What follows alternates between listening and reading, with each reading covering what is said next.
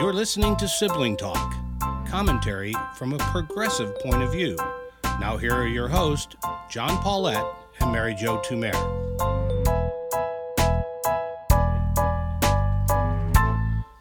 Hello, I'm John Paulette. And I'm Mary Jo Tumer. Okay, Mary, I want you to riddle this out with me. The reports are now, and I saw this report in Al Jazeera, and I say that only because maybe that gives a little more credibility. It appears that the United States is now evacuating about 9,000 people a day. They're sending out a set of flights every hour.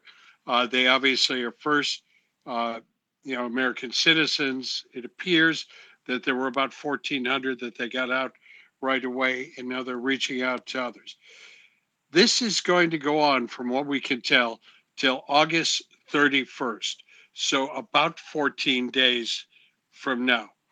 And let's just, for the sake of rounding, make it 10,000 a day. It's just a little bit less than that. That would say 130 to 140,000 people get evacuated before the United States leaves. I tell you, I have no direct knowledge of it. But how many translators were there? I mean, seriously. It's not just a translator. Oh, really? Am I missing a lot of people? Yes. So the translators, their families, people who worked for NGOs, non-governmental organizations, women's rights groups. I think they're trying to get on a lot of women leaders, women teachers, people who supported the U.S. effort, or I also get the impression people who listened to the promises we made about a free and open country and then would be seen as, dangerous to the Taliban groupthink of Sharia law. That's my impression. Yeah. You don't think 140,000 would kind of cover that? I do. I think that number is at the greatest possible, the maximum number, because some of the reports are that while we might have the capability to take that many people out a day, they still have to get to the airport, and the Taliban have checkpoints, and they aren't necessarily letting all those people in. I did hear today, though, Director Brooks, the CIA, and he said one positive thing is it does not appear to be at this point a bloodbath. So the Taliban may be wise in a way to say, let these people go. Let all these, instead of just killing people, let them get out of the country. So we don't have a natural opposition. And we also don't give the United States and its allies any reason to come back in. So, I would guess 100,000 people, it probably sounds like a lot, and maybe more than we'll be getting out of there. But today, one flight took off because people couldn't get to the airport. So I don't think it's going to be as smooth. That's what I think we think of when we think of 9,000 to 10,000 people a day. But whether that's going to be the consistent number, it's very hard to say. I do think it's interesting, though, that already last night, Tucker Carlson, in only the way he can, was like, okay, now all those people are going to come and this war so he can bring more, brown people over here ultimately to be voters. And I thought, wow, that just didn't take long, did it? That was his plan all along. You go out and you get people from shithole countries with brown skin, and who knows, one of them someday may claim to be an American citizen and be elected president. That's what happens. That's what happens. I just thought that was so, amusing is the wrong word. It was like, wow, it just doesn't take long from point A to point crazy, because the pressure on the Biden administration, particularly from the military and people who had served in Afghanistan, to get these folks out of there is really immense. And I do think, to the extent that they can do that, that will mitigate a lot of the negative coverage that they're currently getting. Well, I think it will too. I'm going to go a little bit further. I think if we are 6 months from now, less than that, we're coming up to Christmas and the end of the year. If Joe Biden has gotten us out of Afghanistan and brought with him, whatever, 100,000 people, certainly not saved all the women of Afghanistan. We can't do that. But we're not hearing stories of translators and others being stuck there. I think this all swings to his benefit. I think a lot of people say, you know what, we kind of didn't like it at the beginning, but actually Biden did the right job there. He did the right thing, and the long-term consequences are good. That's true. But the one thing that I heard today that made a lot of sense, and I thought to myself, why would they have not taken this into account? But if you have even a small force there and you have a relatively friendly government in place, I mean, you don't have the Taliban in charge of the government, you have some ears on the ground for what's happening in terrorist circles, for lack of a better way to describe it.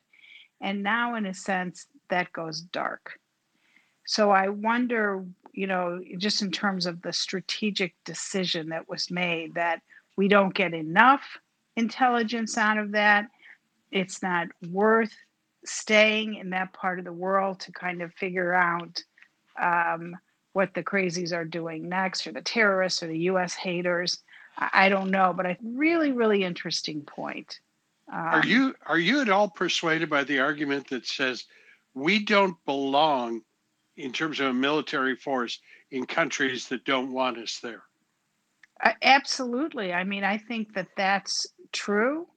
And I think for much of Afghanistan, they didn't want us there. Obviously, women who wanted a different kind of life, or any people who wanted the arts and, like a more liberal democracy, they wanted and needed the United States in there to thrive.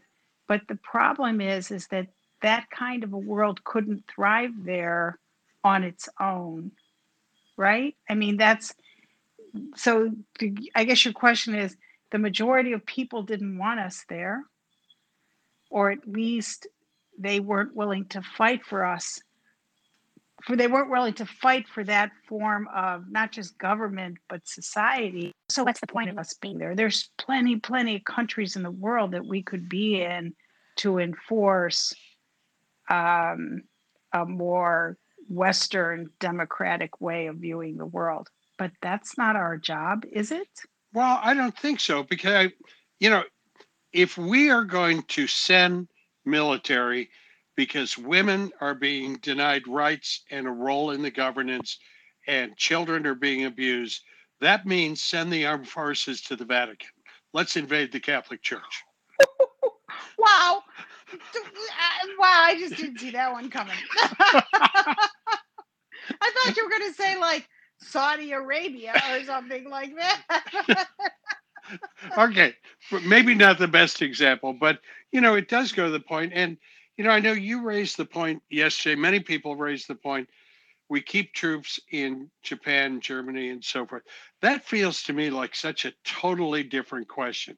We are not militarily engaged against the people of Germany or against some group in Germany. I guess it's a reasonable question why this long after the Second World War we have to stay in place. I think there are good answers. China is a military threat.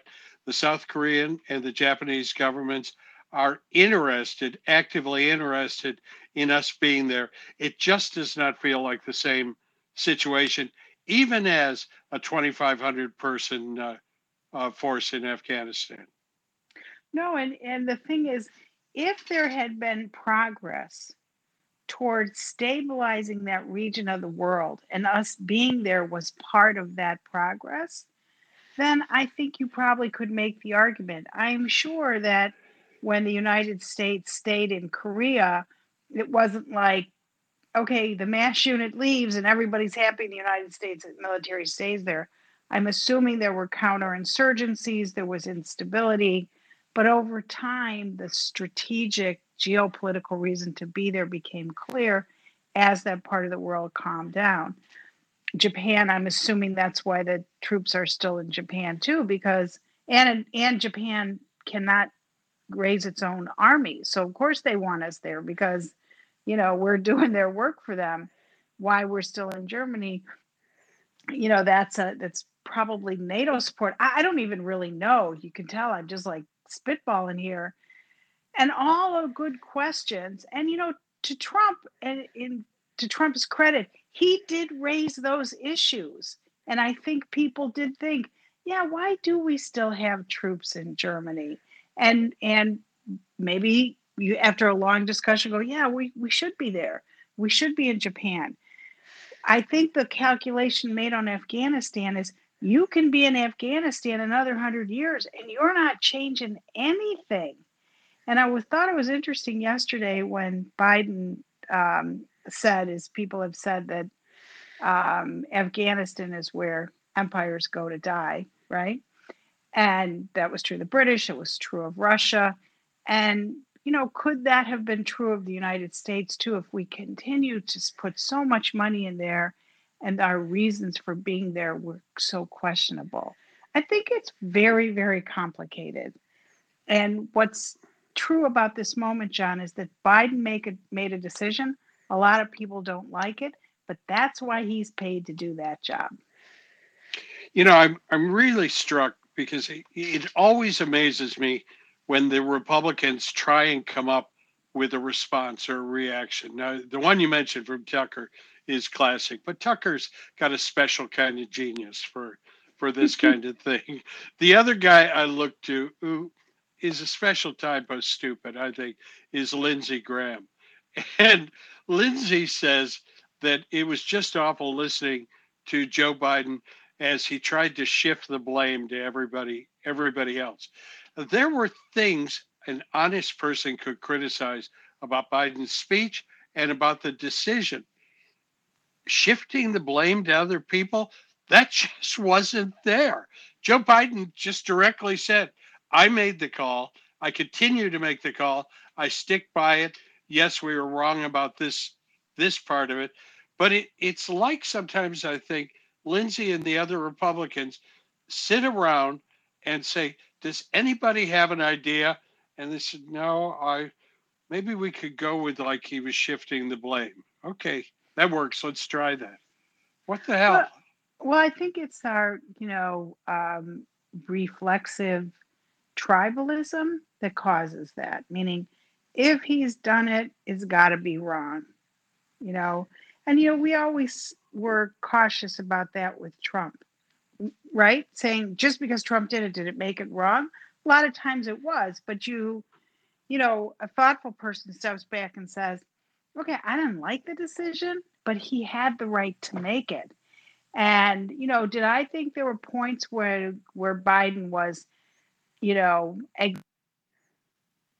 it's a better way than shifting. He did acknowledge that in the kitchen, including Bush, Obama, and he was there at the time, and Trump, including the chicken president of Afghanistan who left. It's not as if everybody else was a good actor and Biden was a bad actor. And I think he did say that, at least I heard that. But the point is he made a decision, but he didn't make the decision in the vacuum, right? I mean, because Trump had signed that agreement that, we would leave in May. And he had kept that decision. I don't know. I go back to my thought about this. It's so complicated, and it's hard to have a black and white opinion about what's happened, because when you're an imperial power, which the United States is, can be, and has been, then you have to ultimately take responsibility for the consequences of invading another country. And that's what we're living with today.